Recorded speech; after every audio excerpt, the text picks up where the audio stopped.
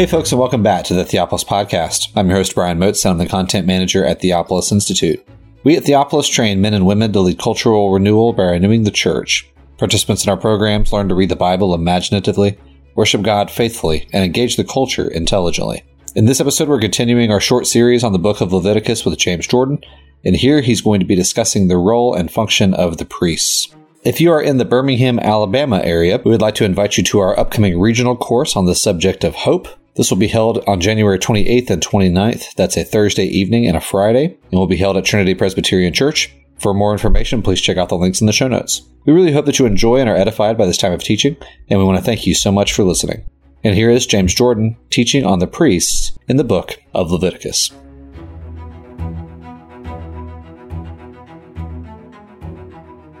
In this lecture, we want to look at Leviticus 6 through 10 and the priesthood in Israel and their portions and responsibilities regarding the sacrifices. And that's the concern of these chapters. And we will begin with chapter 6, verse 8. Up to this time, we have had the laws for the sacrifices addressed to the congregation as a whole, when the sacrifices are brought and what the layman does in connection with them. Now we go over the same ground, talking about the priests, but with a difference. The point here is not only the priest's responsibility, but also what the priest is to be given out of the sacrifices. And this entire section is the fifth part of the covenant structure. This is the new man who will administer the kingdom that's been set up. So just as we have in the creation of the world, when God rests from his labors, he turns the work over to man. So here we have the rules for the men who will administer this garden, the tabernacle. Now the first one is the first speech of the Lord has two parts, giving the law of the burnt offering and the law of the cereal offering. And these have to do with transcendence and worship. You'll find a chart in your notebook for Leviticus 6, 8 through 10, 20. And this will connect up with the basic covenant creation model that we're using as our grid for the study of the book of Leviticus. Now, the first law is called the law of the burnt offering, and it's in chapter 6, 8 through 13. Command Moses and his son, saying, this is the law of the burnt offering. The burnt offering itself will remain on the hearth of the altar all night until the morning, and the fire on the altar is to be kept burning on it. And then the priest is told to take the ashes, put them next to the altar, scrape them off the altar, and then change his clothes and take them out to that clean place outside the camp and dump them there. Then it says in verse 12, the fire on the altar shall be kept burning on it, it shall not go out. The priest shall put wood on it every morning, and lay out the burnt offering on it, offer up in smoke the fat portions of the peace offerings and others. Fire will be kept burning continually on the altar, it's not to go out. Now this is really talking about the daily morning and evening and morning sacrifices. Someday I'll begin to think biblically and get that right the first time. And also the weekly sacrifices and the monthly sacrifices. And it says the priests had to make sure that the fire did not go out during the night. Why? Well, because it was God's fire. As we'll see later on in this lecture, God starts the fire on the altar. It's his fire that comes down from heaven, and it represents his judgment. It's not man's fire representing man's judgment. It's God's fire representing God's judgment. The altar here is called a hearth. And this is part of a general pattern that we looked at in our studies of Exodus, that once you build your house and your enemies are defeated, then you sit down, take a rest, kick your shoes off your feet, strike up the fire on your hearth, and relax. And that is what God does here. The Egyptians have been defeated. The tabernacle has been built. He's got some servants in to take care of the work, and God is going to relax and rest, enter Sabbath rest inside his tabernacle enthroned, and he's going to start the fire up on the hearth. And the fire represents God's judgment, not man's, and it must come from him. So that fire has to be kept burning. If it goes out, how are you going to start it up again? God would have to start it up again himself. Then we have the law of the cereal offering, which is given in verses 14 to 18. This is the law of the cereal offering. The sons of Aaron shall present it before the Lord in front of the altar.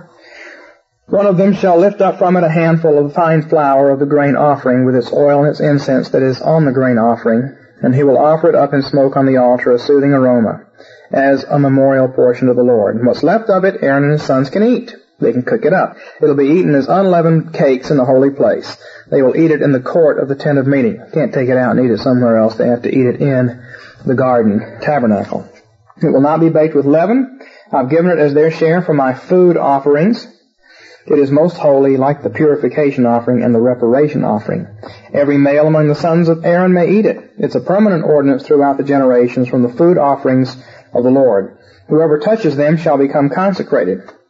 Well, the grain offerings, remember, the cereal offerings represented the fealty gifts that the people brought to God as their King of Kings.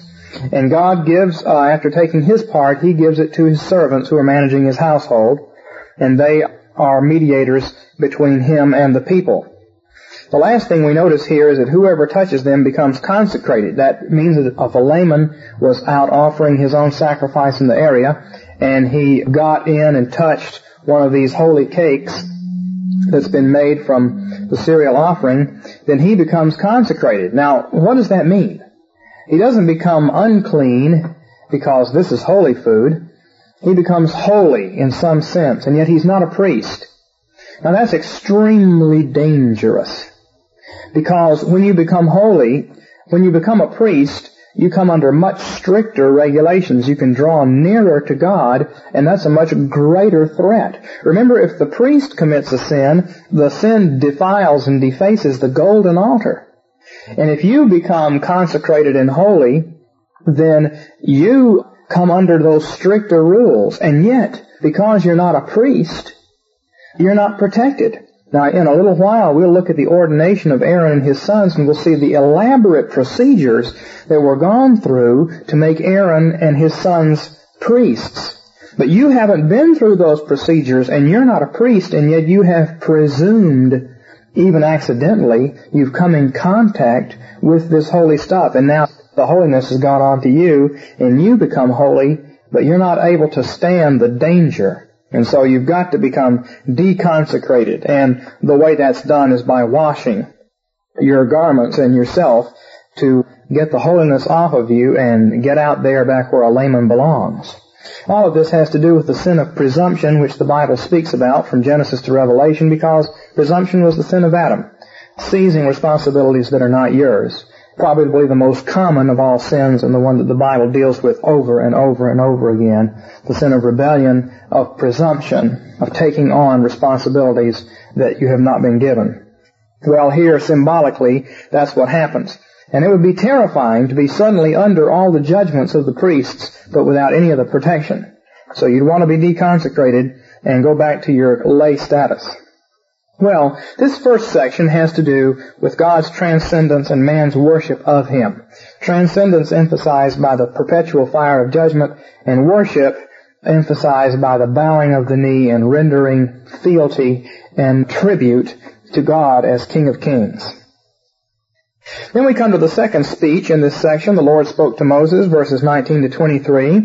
And basically what he said there is that on the day that Aaron and his sons are anointed, they are to offer grain offering, cereal offering. And it'll be offered from that day forward every morning and every evening for themselves. It's their tribute. And it comes out of the part that's been set aside for them. The people bring their tribute to God, and Aaron offers it, and then takes what's left for himself. But then Aaron and his sons have got to offer part of that as their own tribute. And what's different this time is, verse 22, by a permanent ordinance it shall be entirely offered up in smoke to the Lord. So every cereal offering of the priest shall be burned totally, it shall not be eaten. Now what's the idea here? The idea is that priests cannot mediate for themselves. The priests can mediate on behalf of Israel, and bring Israel's offerings to the Lord, and then because they are servants, they receive part of it back. But they can't mediate for themselves. And what they give, they don't receive any of it back. They give it all to the Lord. And so they have to respect the hierarchy and not take anything upon themselves. Man does not feed himself, God feeds man. And so the priests don't mediate for themselves is the general idea here. Now then we come to a long section, chapter 624 to 721, which is the distributions to the priests. And the general idea here in the third aspect of the covenant creation model is the distribution of goods. God distributed out the creation to various parts and then assigned laws. This is what you do with what I've given you. And that's the idea here. We have three sections: the law of the purification offering, the law of the reparation offering, and the law of the peace offering. And each of these explains which parts the priests are allowed to keep and what they're to do with the rest of it. So what's distributed to them and the laws binding that distribution is the general idea. The purification offering rules are set out in verses 24 to 30. Remember, the purification offering is given to cleanse the furniture, the altars and environments of the tabernacle. And that's because these things become defiled and God becomes angry. So when that is brought, it says that in verse 25, it's slain where the burnt offering is slain, and the priest who offers it for sin gets to eat it. Now, he can't eat it all because that's too much food for one person to eat. So after he's had his fill, in verse 29, every male from among the priests may eat it. It is most holy.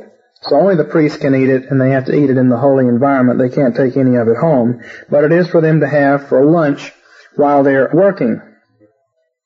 It also says in verse 27 that anyone who touches its flesh becomes consecrated or holy, and when any of its blood splashes on a garment, then in a holy place you shall wash what was splashed on. So, if you're a layman and you accidentally come in contact with this sin offering, or some of the blood gets on your garment, then you have to wash it off inside there and become deconsecrated, and hope that the Lord does not take into account what's happened.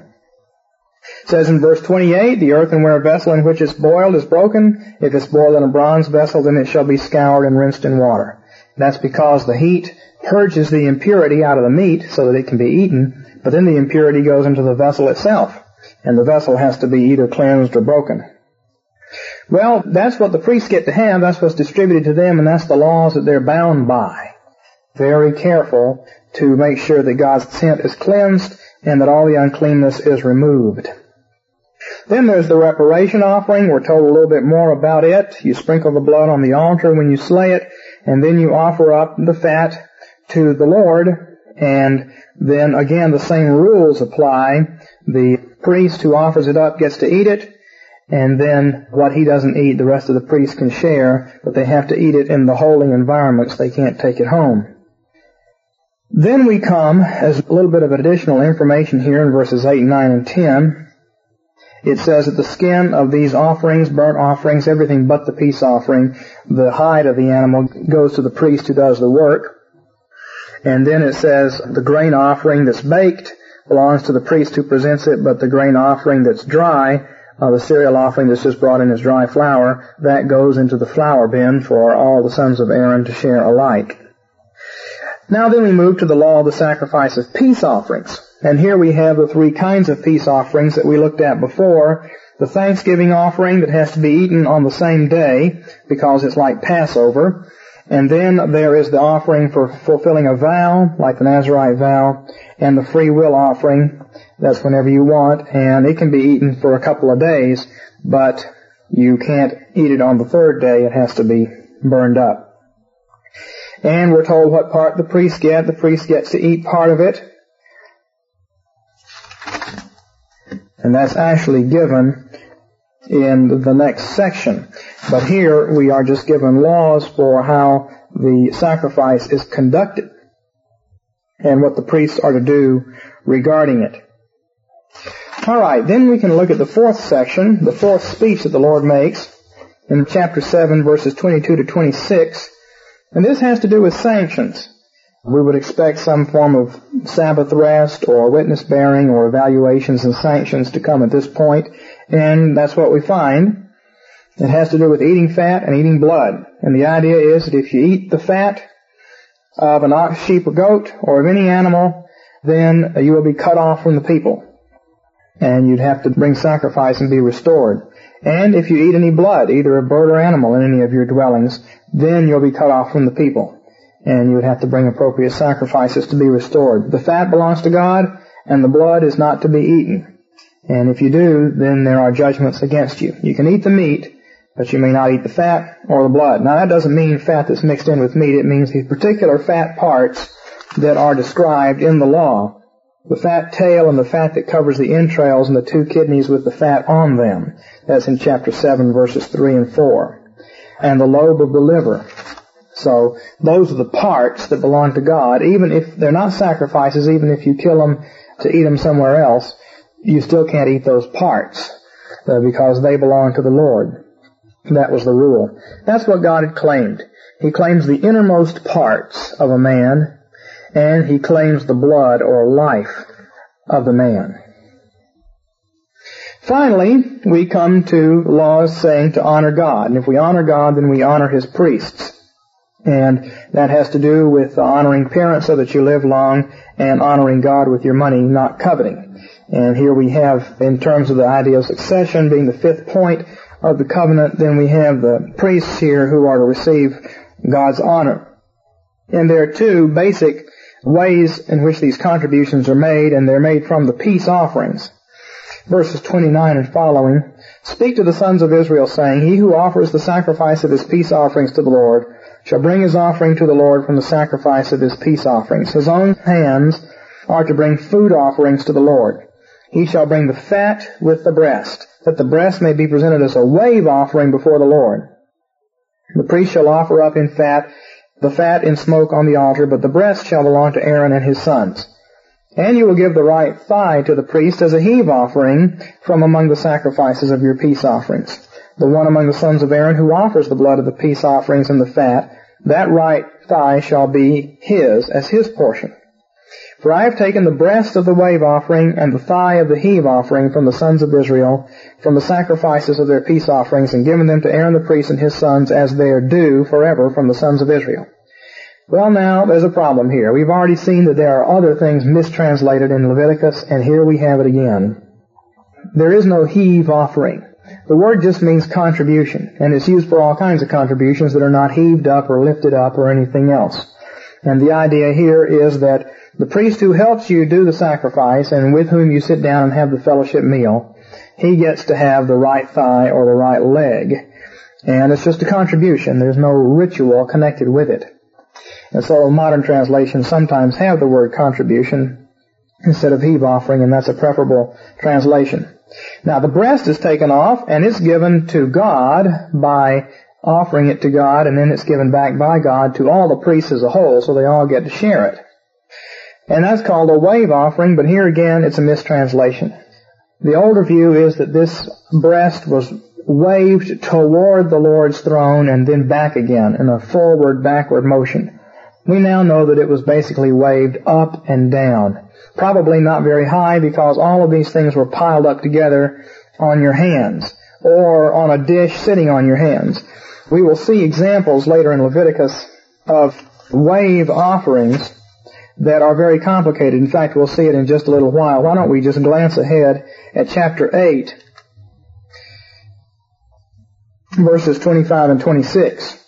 Moses took the fat and the fat tail and all the fat on the entrails and the lobe of the liver and the 2 kidneys and their fat and the right thigh, and from the basket of unleavened bread that was before the Lord he took 1 unleavened cake and 1 cake of bread mixed with oil and 1 wafer, and placed them on top of all these portions of fat and the right thigh.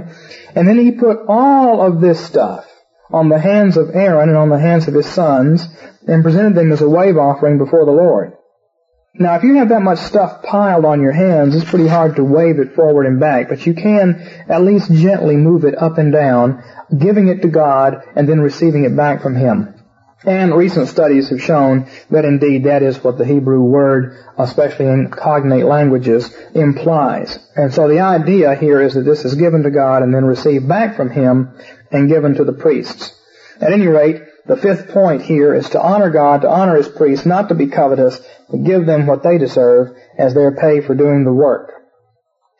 Now we come to Leviticus 8 through 10, the consecration of the priests as the new administrators of the kingdom. And this will be our concern now.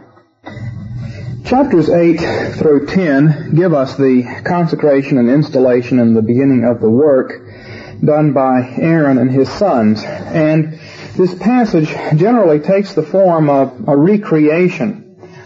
There are a great many parallels here to what we can read in Genesis chapters 2, particularly chapter 2, concerning the creation of Adam. Of course, this situation is a great deal more complicated. It comes later in history. The symbolic arrangement of the tabernacle and the sacrifices and everything else is different, and much has grown and become more complicated than what was originally the case with the very first creation of the very first man. Nevertheless, there are numerous parallels that we can see, enough to where we're justified in seeing this passage as the recreation of a new Adam in a new garden with new tasks, or with the same old tasks in a new period of history. Now, your notes give you just a walk through this first chapter, chapter number 8, the consecration of Aaron, and we'll just walk through and follow it, reading and commenting. This will also give us a good picture of how these sacrifices were actually carried out, and will enable us once again to try to master the details of the sacrificial system. The Lord spoke to Moses, saying, "Take Aaron and his sons with him, and the garments, and the anointing oil, and the bull of the sin offering, and 2 rams, and a basket of unleavened bread." This is all the equipment that we're going to need, "and assemble all the congregation to the doorway of the tent of meeting." So Moses did just as the Lord had commanded him. And when the congregation was assembled to the doorway of the tent of meeting, Moses said to the congregation, and these would have been the elders of the congregation, not all 2 million people, "This is the thing that the Lord has commanded to do." Then Moses, after assembling the congregation here, had Aaron and his sons come near and wash them with water. Why? Well, not just to get them clean, but because the ground was cursed in the Old Testament, it needed to be washed off and made completely clean. Again, this makes you like a newborn baby, completely washed off and clean, because that's one of the first things you do with a baby. The Bible itself speaks of this in Ezekiel 16. And, of course, it also means that the curse is being rolled off of them, and they'll now be prepared for their consecration. And then in verse 7, Moses clothed Aaron. He put the tunic on him and girded him with a sash, and clothed him with the robe, and put the ephod on him, and tied him with the artistic band of the ephod with which he tied him, girded him with the artistic band of the ephod with which he tied to him, and he placed the breastpiece on him. In the breastpiece he put the Urim and the Thummim, and he placed the turban on his head, and on the turban at his front he placed the golden plate, the holy crown, just as the Lord had commanded Moses. So he got him dressed up in his garments of glory and beauty, as they're called. Here we have the new Adam, all created and ready to go, but not yet empowered by the Holy Spirit. Well, we've got to have a garden for this Adam, and so in verses 10 and 11 we anoint the tabernacle, which has been built, but is still just a bunch of dead cloth and wood, but now it's going to be anointed. Moses then took the anointing oil and anointed the tabernacle and all that was in it, and consecrated them, and sprinkled some of it on the altar 7 times, and anointed the altar and all of its utensils, and the basin, laver of cleansing, and its stand, to consecrate them. Now the oil represents the Holy Spirit, and the oil coming down on all of these things means that they're quickened and made alive and consecrated to spiritual service. The Lord fills the tabernacle, and the oil is poured on everything to be a symbol of that. Well, now we have our Adam lying on the ground, made of the dust of the earth, and now the Spirit will breathe into him. It says in verse 12, he poured some of the anointing oil on Aaron's head and anointed him to consecrate him. So that coming of the oil on Aaron is like the Spirit coming on Adam and breathing new life into him. And all of these are creation and recreation images. Well, Adam needed a helper, and that was Eve, and Aaron has helpers as well. Now that Aaron has been set up in office, or has been anointed and consecrated anyway, a beginning of his consecration, then in verse 13, next Moses had Aaron's sons come near and clothed them with tunics and girded them with sashes and bound caps on them, just as the Lord had commanded Moses.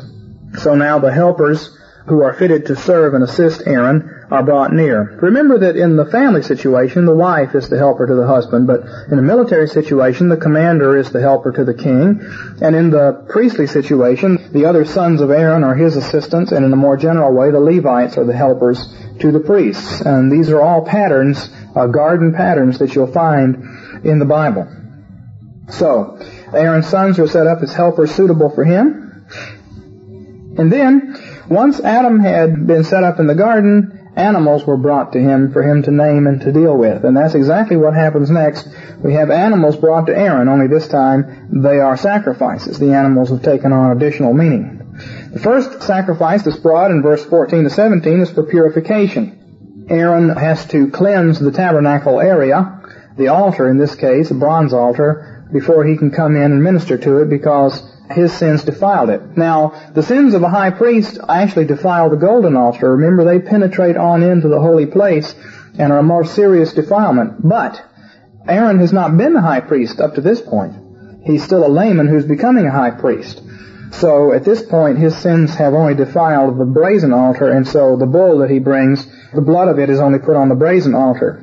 So we read in verse 14, "And then Moses brought the bull of the sin offering, and Aaron and his sons laid their hands on the head of the bull of the purification offering."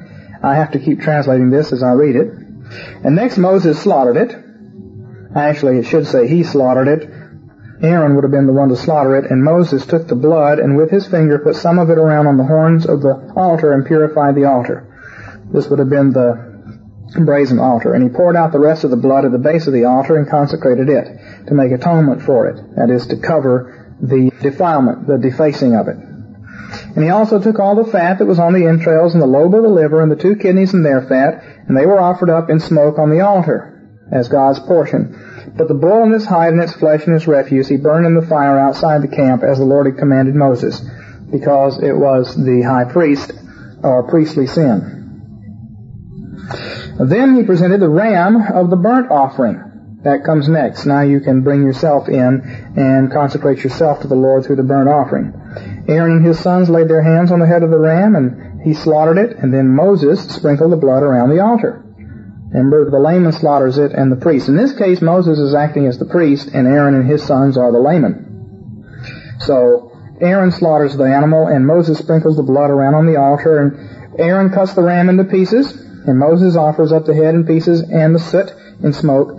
And after Aaron had washed the entrails and legs with water, then Moses offered up the whole ram in smoke on the altar. It was a burnt offering for a soothing aroma, a food offering to the Lord, as the Lord had commanded Moses. Remember, that's what the burnt offering is like. Well, then we have the second ram, which is a ram of ordination, an ordination offering. And this is a form of peace offering, but there's special provisions in connection with it. And we'll look at those right now. The ordination offering, Aaron and his sons laid their hands on it, and he slaughtered it, Aaron slaughtered it, and then Moses took some of its blood and put it on the lobe of Aaron's right ear and on the thumb of his right hand and the big toe of his right foot. And then he had Aaron's sons come near, and Moses put some of the blood on the lobe of their right ears, on the thumbs of their right hands, and on the big toes of their right feet.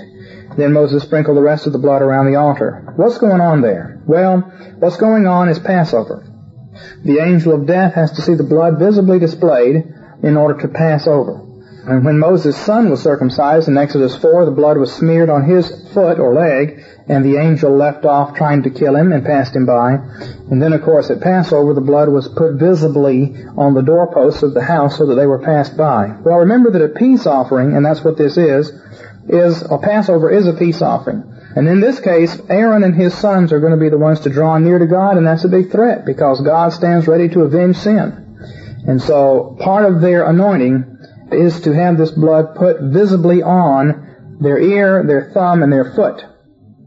In that order. The head is the most important part, and the foot is, so to speak, the least important part of the body. And this protects them from the wrath of God. They're going to be coming near to God, but God will know that the blood has been put on them, a blood of the sacrifice, of the Passover, and therefore He will pass over them, and they'll be able to stand in His presence. Well then, in keeping with the laws for the peace offering, Moses took the fat and the fat tail and all the fat that was on the entrails and the lobe of the liver and the 2 kidneys and their fat and their right thigh. And from the basket of unleavened bread that was before the Lord, he took 1 unleavened cake and 1 cake of bread mixed with oil and 1 wafer, and placed them on the portions of fat and on the right thigh, and put all these in the hands of Aaron, probably on a dish, but a dish big enough to put on Aaron's hands and on the hands of his son, and presented them as a lifted offering before the Lord. So these are God's gifts.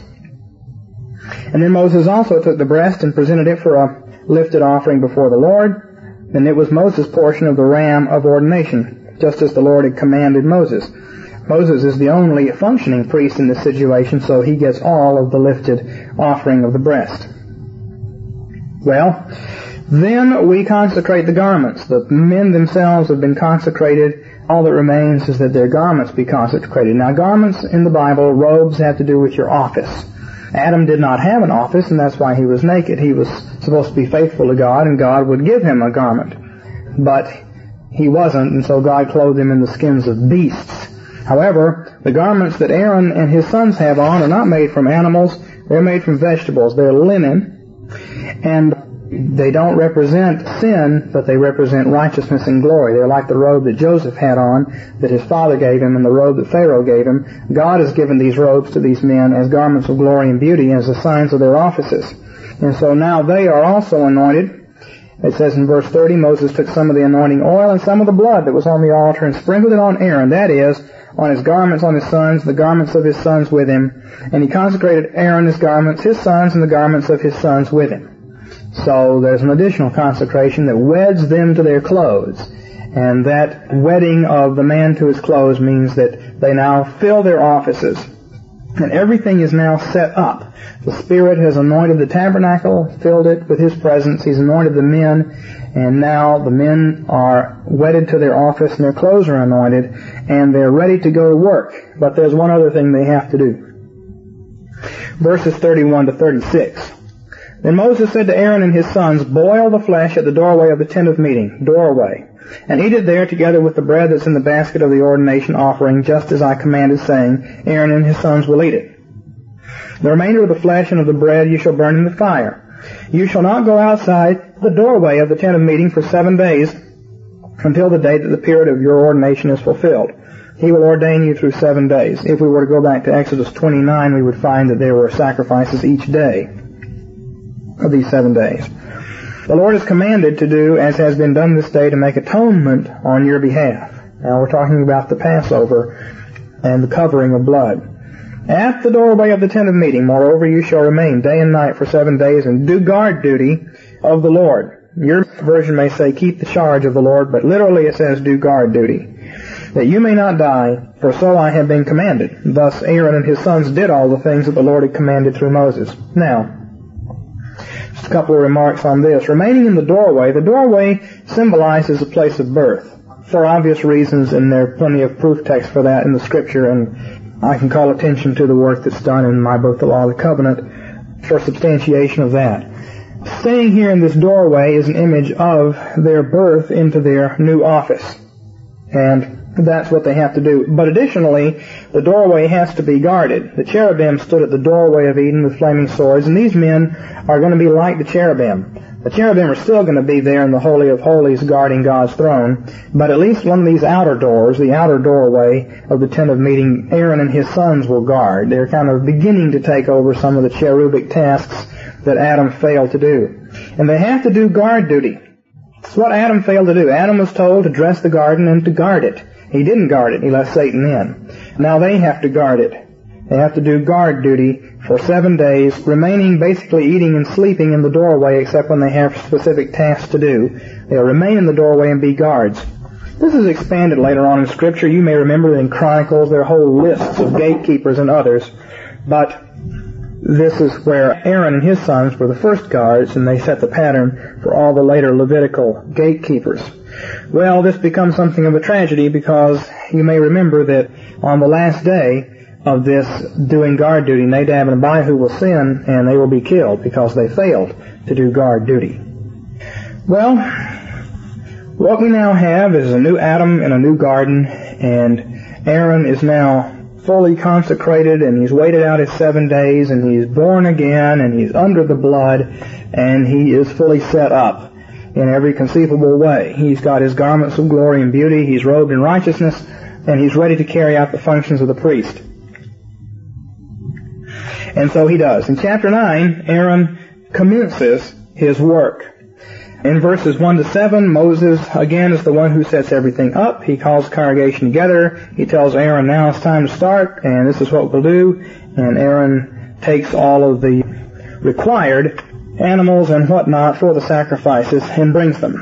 And then in chapter 9, verses 8 to 14, Aaron offers the sacrifices for himself. Before he can offer the people's sacrifices, he has to offer his own. Before he can purge the tabernacle of the people's defilements and bring a burnt offering on their behalf as a substitute for their sins, first of all, he has to go in and cleanse it for himself, his own sins. And so the first sacrifice is Aaron's purification offering. And this time it's not Moses who offers it on Aaron's behalf, but Aaron offers it on his own behalf. And so in verse 8, Aaron comes near to the altar and slaughters the calf of the purification offering that's for himself. Aaron's sons presented the blood to him, and he dipped his finger in the blood and put some on the horns of the altar. Now this would have to be the golden altar, I imagine. We're not told particularly. But according to the law, that's where it would have to be. And he poured out the rest of the blood at the base of the altar. And then he carried on out the rest of the task. Then he slaughtered the burnt offering, verse 12, and he sprinkled the blood of it around the altar, and he washed it and burned it and did all the things you were supposed to do that we've looked at before. And then, having offered the sacrifices for himself, he offered sacrifices for the people. He presented the people's offering, verse 6, and took the goat of the purification offering that was for the people, and slaughtered it and offered it for purification like the first. And then he presented the burnt offering and slaughtered it according to the ordinance. And he presented the grain offering. Remember, the cereal offering goes along with the burnt offering and goes on top of it. And then he slaughtered the ox and the ram, sacrifice of peace offerings that were for the people. And he took the fat portions, and they offered them up as smoke on the altar, but the breasts and the right thigh Aaron presented as lifted offerings before the Lord, as the Lord had commanded. So there we are. The breasts were presented as lifted offering, and the thigh was given as a contribution. And verse 21 condenses that, but that's the idea. And so he enters into his work, and having cleansed the tabernacle and offered sacrifices for the people, and thus restored the nation once again from its sin, Aaron lifted up his hands toward the people and blessed them. And then he stepped down after making this purification offering and the burnt offering and the peace offerings. And Moses and Aaron went into the tent of meeting, and when they came out and blessed the people, the glory of the Lord appeared to all the people. And then God sent out his own fire and consumed the burnt offering and portions of fat on the altar. And when the people saw it, they shouted and fell on their faces. Now, we've said before that the fire on the altar was God's fire.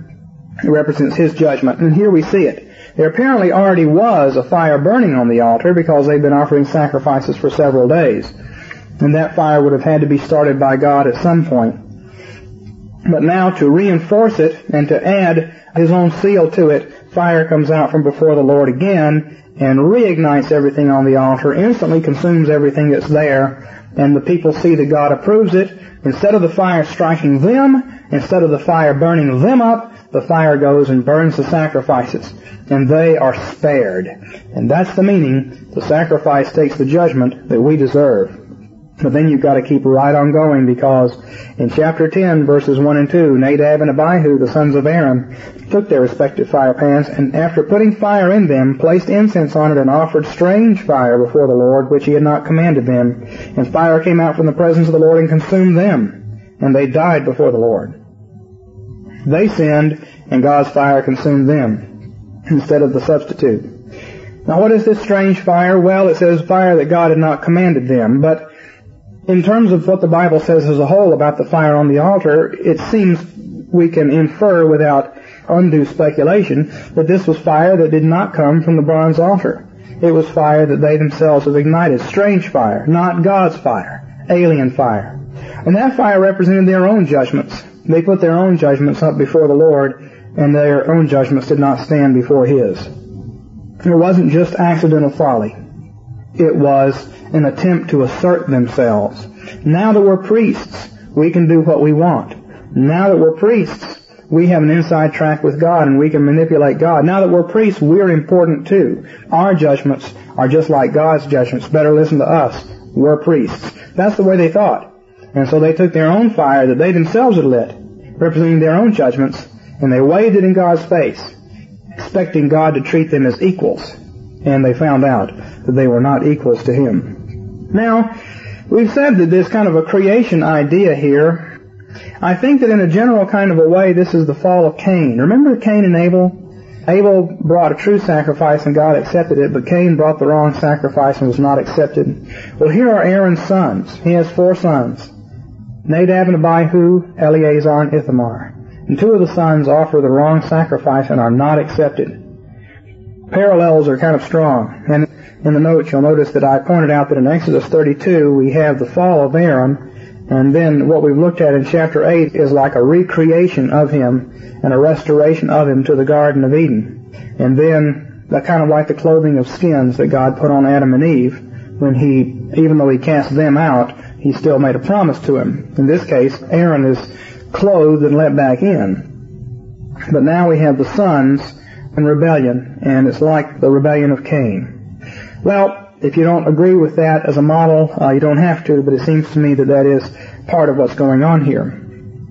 Well, these 2 boys were destroyed, and everybody is shocked. Just a half an hour, 15 minutes after they shout for joy when God's fire consumes the substitute instead of them, now they are stunned to see God consume and destroy these 2 young men. Remember, Aaron is probably about 83 at this point, so these weren't boys. At any rate, they are destroyed. Moses said to Aaron, "This is what the Lord spoke, saying, By those who come near me I will be treated as holy, and before all the people I will be honored." So Aaron therefore kept quiet.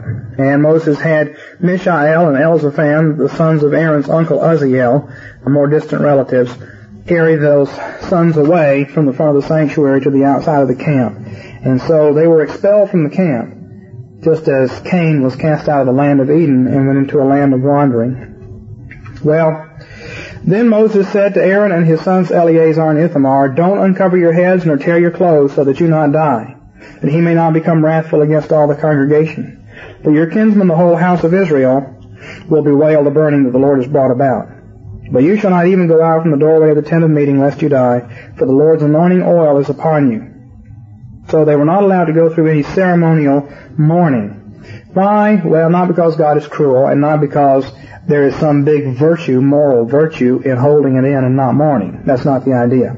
The idea is that in the presence of God there has to be joy. And they were expected to symbolize that by not mourning for the dead. These laws are given in more detail later on, that the priests are not allowed to mourn. We'll get to them later in Leviticus. But it starts here. They're not allowed to mourn because they are in God's presence, and because of the ordination ceremonies, they can't leave and go out and mourn somewhere else. The rest of the congregation will mourn in their stead. Then the Lord speaks to Aaron. This is the only time he does in the book of Leviticus. And he tells Aaron not to drink on the job. Don't drink wine or strong drink, neither your sons with you, when you come into the tent of meeting, so that you may not die.